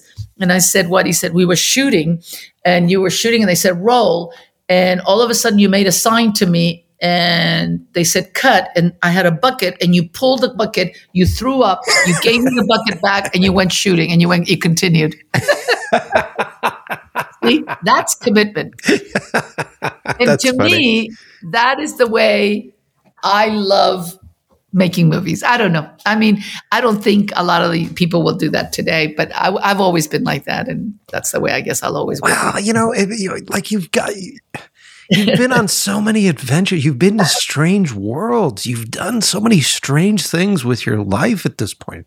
It's got to be so rewarding when you look back at all these crazy stories. Like, I mean, I've been directing for 20 years. I haven't done massive movies, but there are still moments where I go, I live such a weird fucking life. You can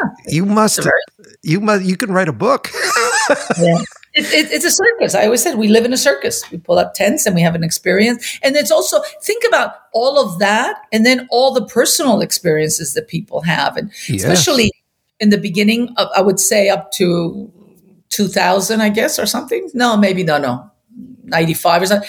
I mean, oh my God, what was going on in the sets? Oh my God. It was crazy. First of all, everybody drank. Yep. Everybody drank.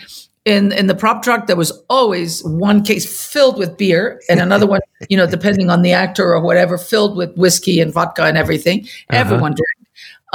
And then I've never been, not that I'm trying to excuse myself, but I didn't know that there was so much drugs, there was so much cocaine. It was ridiculous, and I don't understand how everybody functioned. Everybody functioned. and this is my favorite story to tell you, because I love old films so much, so in Blade Runner, we were shooting at night and the boys would always laugh and they would always make fun of me. And I didn't understand because I would always go, excuse me, I'm going to go and powder my nose. And I meant powder my nose like in the old movies when the actresses would go powder their nose to put, go to the bathroom. Because I don't like to say 10-1 or whatever they say, those stupid things that they say, So I would always say powder my nose. And all the boys used to laugh and they always thought that I was this wild woman doing cocaine. I found out later and I've never done, it's not, sure. I'm not that. Sure. That perfect role, Sure. But it was so funny, and I didn't realize that. Yeah, I think it's so you have all that behind the scenes, is what I'm saying. Besides all that, and actors who I worked with who also had a problem, Sure. So you worked with that also, So there's all of that world, that chemistry, that. Oh, it's just so much of everything. It's crazy. I mean, people don't realize how intense and emotional. Just the onset romances that happen, just the connections with people. Yeah. I remember being in a lobby once with an actor and his wife leaving, and she got in the car and pulled away, and this other car pulled in and his mistress pulled in. I went, crazy. Oh my God, that's insanity. Yeah. I worked with a musician that did that when I was doing music videos. I worked with a musician that did that. And I was like, who's this person? Like, it's crazy. I'm like, okay. But nowadays you don't know. I mean, I'm sure there's still people who do all these, but you don't see it anymore. It's not allowed, everybody's so afraid these days. Well, the drinking's definitely gone. That's been gone for a while. There can never be any kind of anything because, everyone will get sued. And of course, if somebody has an accident, or things like that. So no, you don't see that anymore. And most crew guys now, I mean, everyone's changed. Everyone's about taking care of themselves and health and eating better and all of that stuff, which is great. Sure. I mean, it sounds really great. It sounds really boring. Absolutely.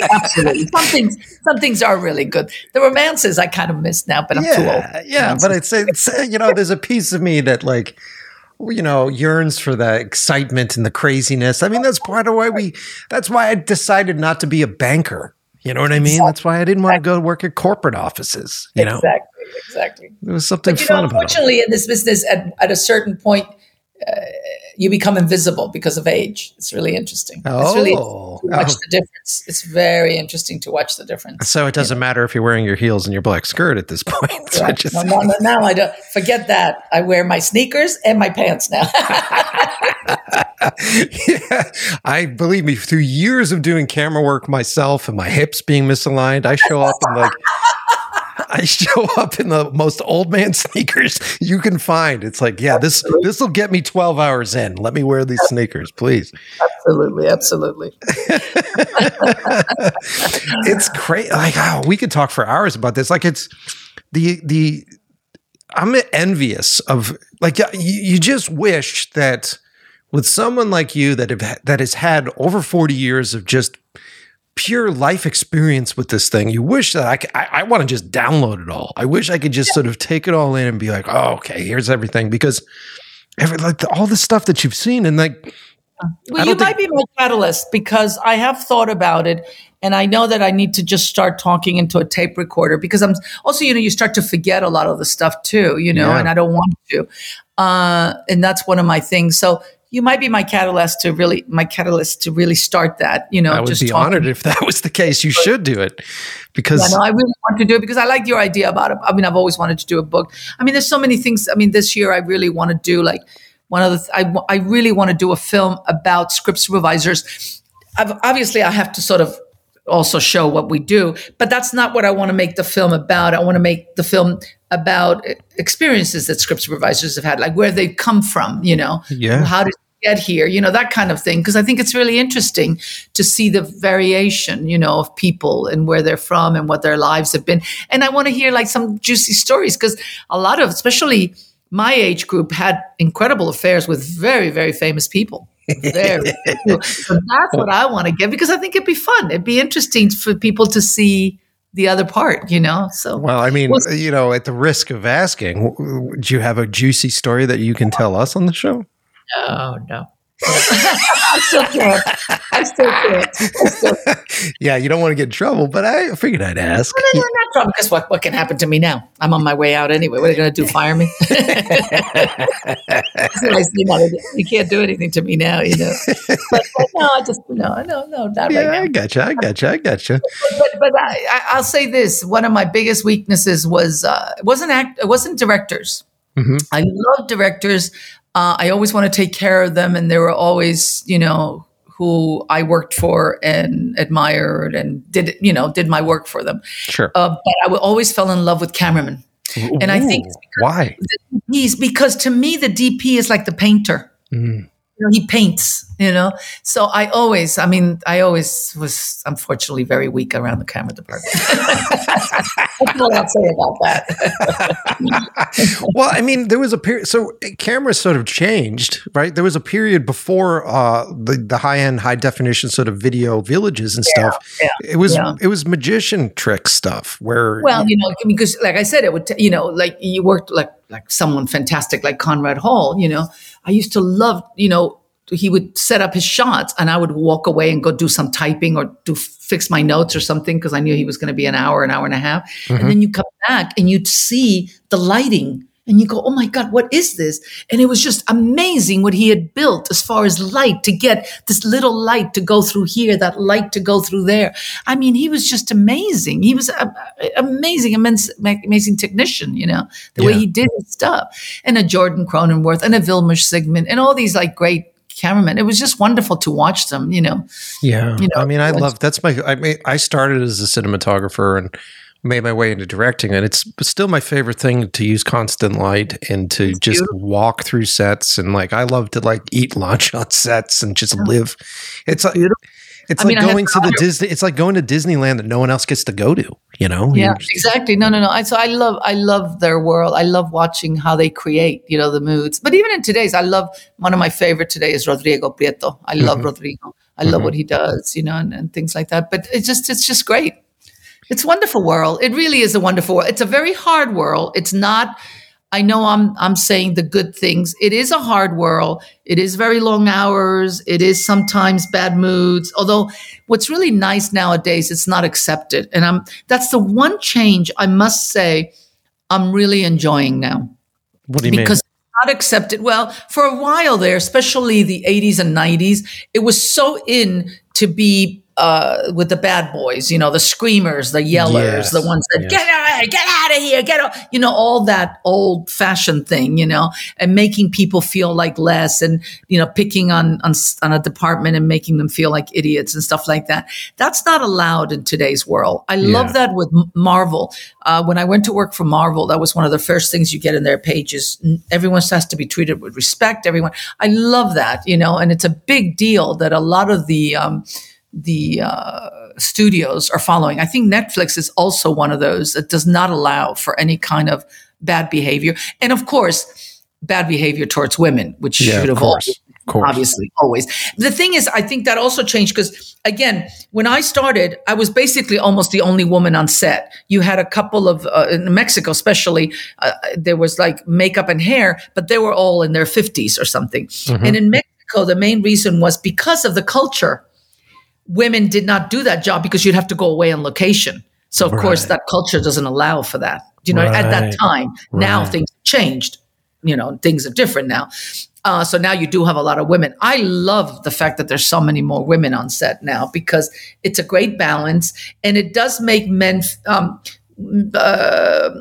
work a little different, especially now with the rules. For a while there, it was getting a little out of hand because there were so many women. They're all young. They're all gorgeous, but so you have to be careful with that. There's a fine line.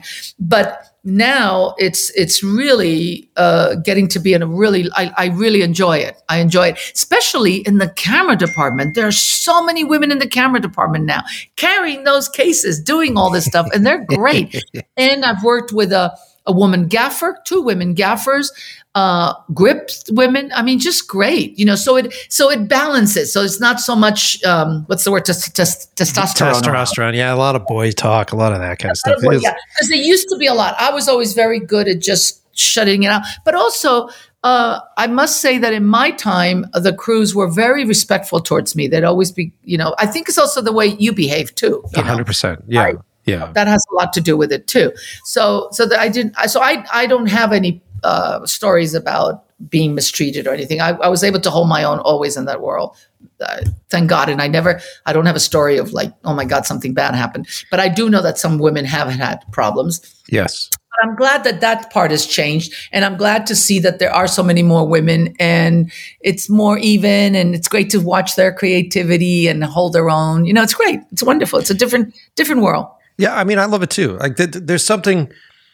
Maybe it's because I came from the East Coast. Maybe it's because I didn't come from here. Like, there's there's this level for me where anytime I make a project, or if I somehow convince someone to hand us a check with money, then for me, it's like someone just showed up with a Lamborghini, right? And so what you're trying to do is pile as many talented people into this thing as you possibly can, as many people that you want to be with. Like I say this all the time, I'll cast a crew person because I like them. And they may not be as talented as this other person, but I want to spend 15 hours with this person a day. Yes, that's very important. That is one of the most important parts of the job, which sometimes when I mentor script supervisors, I always used to say that is really one of the most important things, how you're going to fit into that little triangle. You have to be able to fit in because they got to watch you. They got to look at you and listen to you for 15 hours, So it has to be a good marriage. It can't be a bad one, Right. It's just, it's sad. And I get why, as a species, we're kind of destructive, but it's sad that we have to be, monitored the way we are. It's almost like kids at a playpen now where it's like, don't fight with each other. It shouldn't be. It shouldn't be. It should be automatic, Yes, I agree. Yeah. And it's like, with the cancellation of a lot of these monsters that came out of this industry, they have to get to the point where they're doing terrible things. Where prior to that, it was like, that guy was always an asshole though. And no one ever. Exactly. That's what I say. That's what I say. I'm so glad that that's not allowed, at all. Directors are not allowed to just go and just yell at people like crazy, just because, they throw tantrums and they throw them at everybody. That's wrong. It's it's irresponsible. Yeah, it's irresponsible.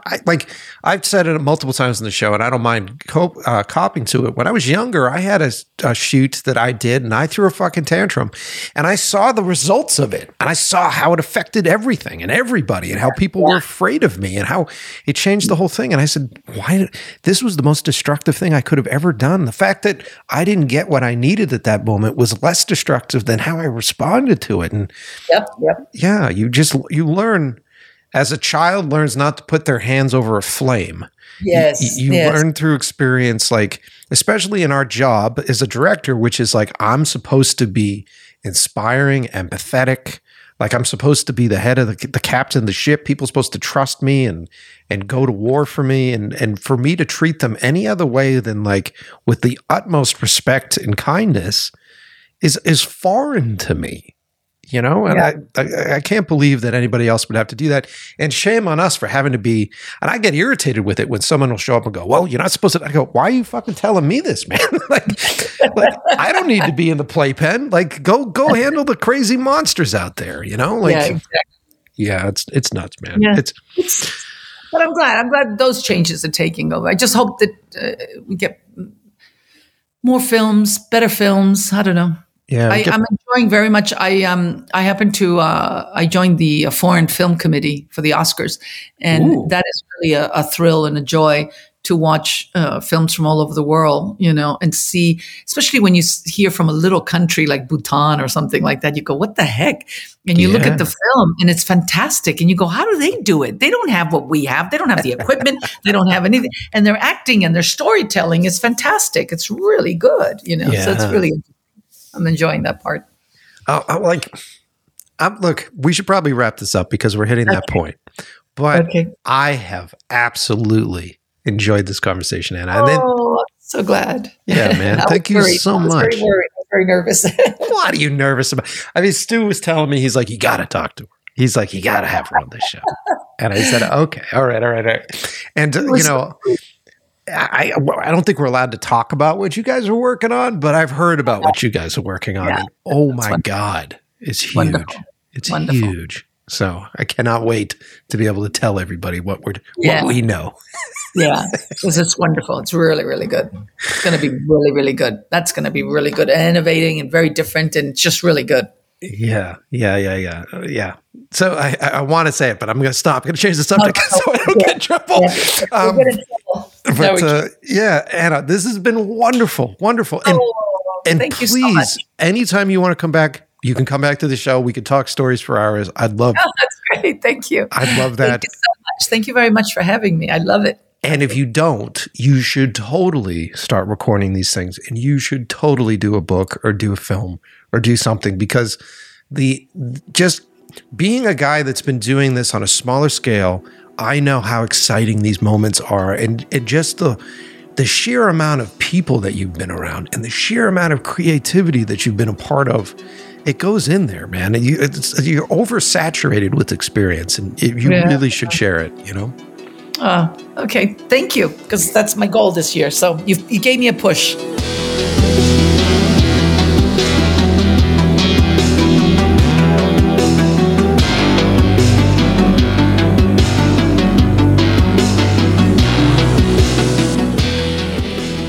Well, there it is. Another epic interview, another epic conversation on our show. As you could tell, I was just listening. There's so much there. And I wish that this episode went on for another 2 hours, because there's so many experiences and stuff in her brain that I just really wanted to pull out, and I'll try to get her back. What do you think? Did you like today's episode? Should I get Anna back on? Send me a note. Send me a message on Instagram at Mike Pecci, or to the podcast. That's a better place, because you won't end up in the sea of DMs that I'm getting still for 12KM. Send it to In Love with the Process Pod on Instagram and let me know. Do you guys like this episode? It's crazy the amount of experiences, and I was going to try to get into some more. And those of you who are young listeners who are like, I've never seen Waterworld, what else has she worked on? She's also worked on the Hunger Game movies. Like, okay. So, and the Marvel movie was the Ant-Man and the Wasp that she was mentioning as well. So it's insane lot of interesting stuff to take away from all that conversation, right? Do you have a better idea of what a script supervisor does? And, what's always interesting to me is people that have the confidence to do a job, have the passion to want to get that job right, don't necessarily need the training to do it. Because if you're really passionate about it, and more importantly, if you know how to interact with people, and Anna did, right? And she was talking about how she dressed and how she was responding to folks. She knew how to play the game. She knew, I don't want to say it that cynically, she knew how to interact with human beings, to form bonds with human beings, people that will help her, that will take her to the next level.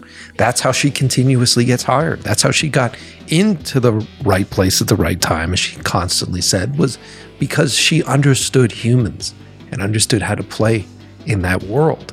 And I think that's incredibly important, right? More so than getting a film degree, right? And just imagine the experience that she has. If she wanted to make a movie, god damn, you got that Ridley Scott kicking around in there. You got Spielberg kicking around in there. You got Francis Lawrence kicking around in there. It's crazy, man. It's crazy. I have nothing but love and respect for Lifetime crew people and the experiences they had. And I know that's why I kind of pushed the button a little bit. I know she's got some stories that if her and I hung out and had beers, they'd be epic. You don't want to go on record with some of that stuff, especially in today's climate. And we talked a little bit about that at the end. And I think it's incredibly important to be in the place that we are right now, where everybody feels safe on set. Everybody has the right atmosphere to be able to create and to feel included and to feel respected. That's incredibly important. And I wasn't kidding when I said that it just drives me crazy that us as a species needs to be reprimanded that way, right? So many of us need reminders of that. And that sort of goes back to plenty of our other episodes where we talk about ego and checking your fucking ego and checking yourself, and, at the end of the day, why get into this job? Why get into this business if you don't like people? If you don't respect people, why get into a business like this? For the wrong reasons, that's why. But anyway, hope you guys enjoyed it. I sure as hell did. This is like one of those David James episodes, where I feel like I'm tapping into a lot of the history of old Hollywood. Big shout out to Stu. Thank you, buddy, for setting this episode up. He's got some other suggestions for guests. Yeah, you want me to follow up on those. Let me just say that. And this movie that they're talking about, I think I can say that it's a Zack Snyder movie. I think that's the most I could say. I think that's what I could say. I'm sure I'll get in trouble for that. But, there you go. Just do a little IMDbing, you know what I mean? And then do a little Google searching. And then you'll catch up to what I'm talking about. It's pretty cool. It's really fucking cool, actually. So, yeah, that's what's up. Before we go, let me wrap it out. What else has been going on? I am editing, as you heard. You heard me dealing with my continuity errors. Gina's B. Miller stuff continues to roll out. We've been getting all sorts of accolades and attention for the videos that she is putting out right now. She's doing a long-running series. It's going to be, I think they're about 12 pieces. I think I'm allowed to say that. 12 pieces come out. And I'm excited. I'm editing the third one right now. Some of them are wild, man. They're going to be weird. They run the gamut of like traditional music video feeling and then really sort of cool art piece feels. So fun set of stuff that we're doing, sort of stretching and testing the limits of what the music, what the deliverables are for musicians these days. It's not just music videos. How do you take what the call for mindless content for social media channels, right? A girl drinking a soda. And how do you inject art into it? And that's kind of what we've been trying to do. And, I think I ranted about this long enough on that last Thursday's episode, but I'll say it again. I don't care what anybody tells you. I don't care what the analytics tell you. the world is still influenced by artists and by art and by individuals. And it doesn't matter if there's AI technology out there that has the ability to replicate almost perfectly someone else's work. They cannot replicate life experiences. They cannot. You cannot type into an AI program, my dad left me, I went to camp in the Berkshires, I went to war in Afghanistan, and I love cheeseburgers. And strangely, I also have a fetish for, fluffy fucking pillows, right? You can't write that in there. You can't write in your life history into an algorithm and have it pop out an amazing movie or an amazing story or amazing piece of art. Us as humans go through all that stuff. And maybe in the future, there'll be all these different algorithms that exist that can run through 100,000, 1 million different scenarios and try to create their own work. But at that point, who are we connecting with? Who are we deciding to form a bond with? Are we doing it with a human or are we doing it with an algorithm? Right? And which one's more interesting? And at the end of the day, I feel like it comes down to biology. Right?